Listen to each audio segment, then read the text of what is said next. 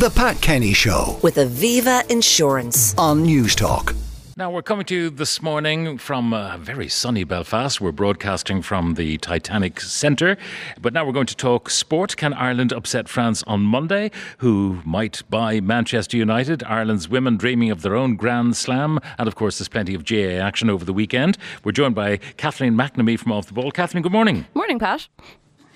Everyone talking about what we need to do to try to stop France. Has Stephen Kenny given any indication as to how the stars of the other night might feature in his starting 11? He has dropped a few hints about his team selection. So obviously on Wednesday against Latvia, he rested a couple of players, Josh Cullen and Jason Knight. He said that they were both held back and he didn't want to play them to give a bit of time. John Egan also came on a bit later in the game because, as Kenny said himself, he knows how John Egan plays. He doesn't need to see it. There was a bit of talk that Will Smallbone might make his way into the team after that excellent man of the match performance from him the other night, but it probably is unlikely at this stage. And Evan Ferguson is also probably a dead setter to get into the team after scoring his first goal on the international team in his first full debut. And I think a lot of people would definitely be excited to see him again against France. Yeah, well, it'll be an exciting match. On form, it should only go one way, but we live in hope. Now, what about the women in the Six Nations? What are their prospects? It's difficult to say. This team is kind of coming to a new era, so none of the Sevens players are included. This is the first time that the 15s have their own pro contracts. There's a couple of uncapped players in the squad, Sive McGrath in particular from Ulster. She's making her debut in the opener against Wales at the weekend. I think they'll be looking to finish ahead of where they have. They finished around 4th, 5th the last couple of years. And this year also marks the 10th year since they won the Grand Slam and the Triple Crown. So I think for them, they will just want to turn up and put in a good performance. It's unlikely they'll beat England or France, considering how strong those two teams are, but a good performance against Wales this week would go a long way. Now, we talked during the week about Manchester United, and we had the deadline day of Wednesday, but it's been extended. Yeah, so I was on the show with you and we were talking about who might possibly take over and all the excitement and the hype all day. And then the 9 o'clock deadline hit and all of a sudden there was a bit of a confusion among all the journalists because the two main bidders, Sir Jim Ratcliffe and the Qatari banker Sheikh Jassim, hadn't submitted their bids. They both asked for extensions.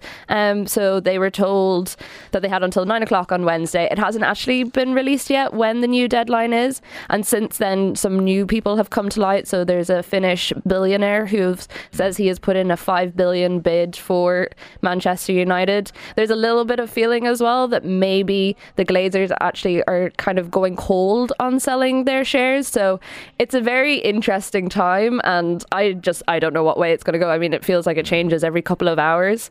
It's interesting. The Glazers seem to be saying, if so many people want this asset, why in God's name are we selling it? Yeah, exactly.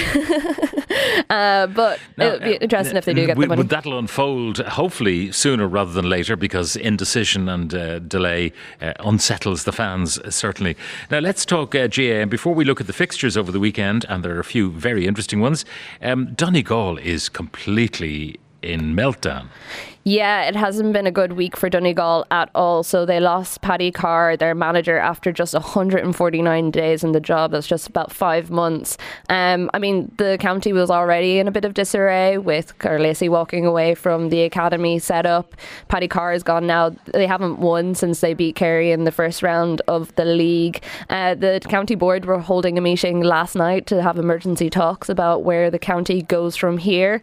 It's sad to see because, I mean, Donegal, they had such a good squad and it felt like they really had something to build off after that great run they had with Jim McGuinness. But there's a lot of people from inside Donegal and people who have worked in that Donegal setup who said that everything has been turned into a bit of a mess and someone really needs to take over and lead the county. Well, it doesn't seem that that leadership is there at the moment, or anyone who might want to do it. The likes of Jim McGuinness or Michael Murphy just aren't that keen in getting involved in it at the moment, which is sad to see because, I mean, Donegal football, a lot of people have their thoughts and feelings about how they change football, but they're also a very, very good team. Yeah, I can't really get to the bottom of it. I'm no expert in this area at all.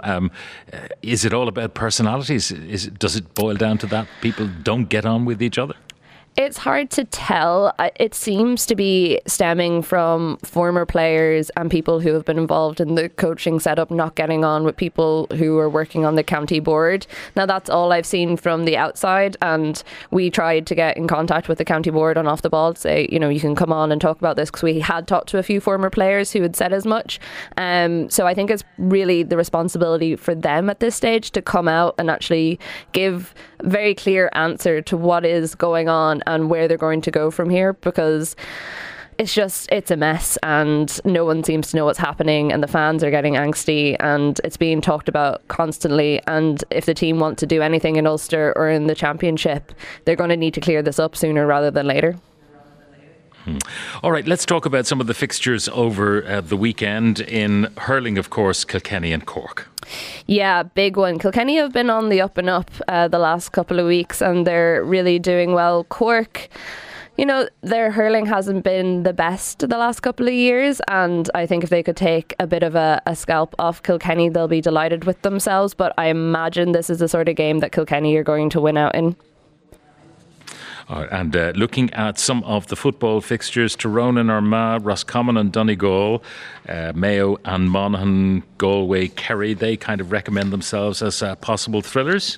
Yeah, definitely. And I think Mayo Monaghan in particular is going to be a good game down in Castlebar. Mayo are absolutely flying it at the moment. Tyrone and Armagh is always a feisty affair. That's an Ulster tie.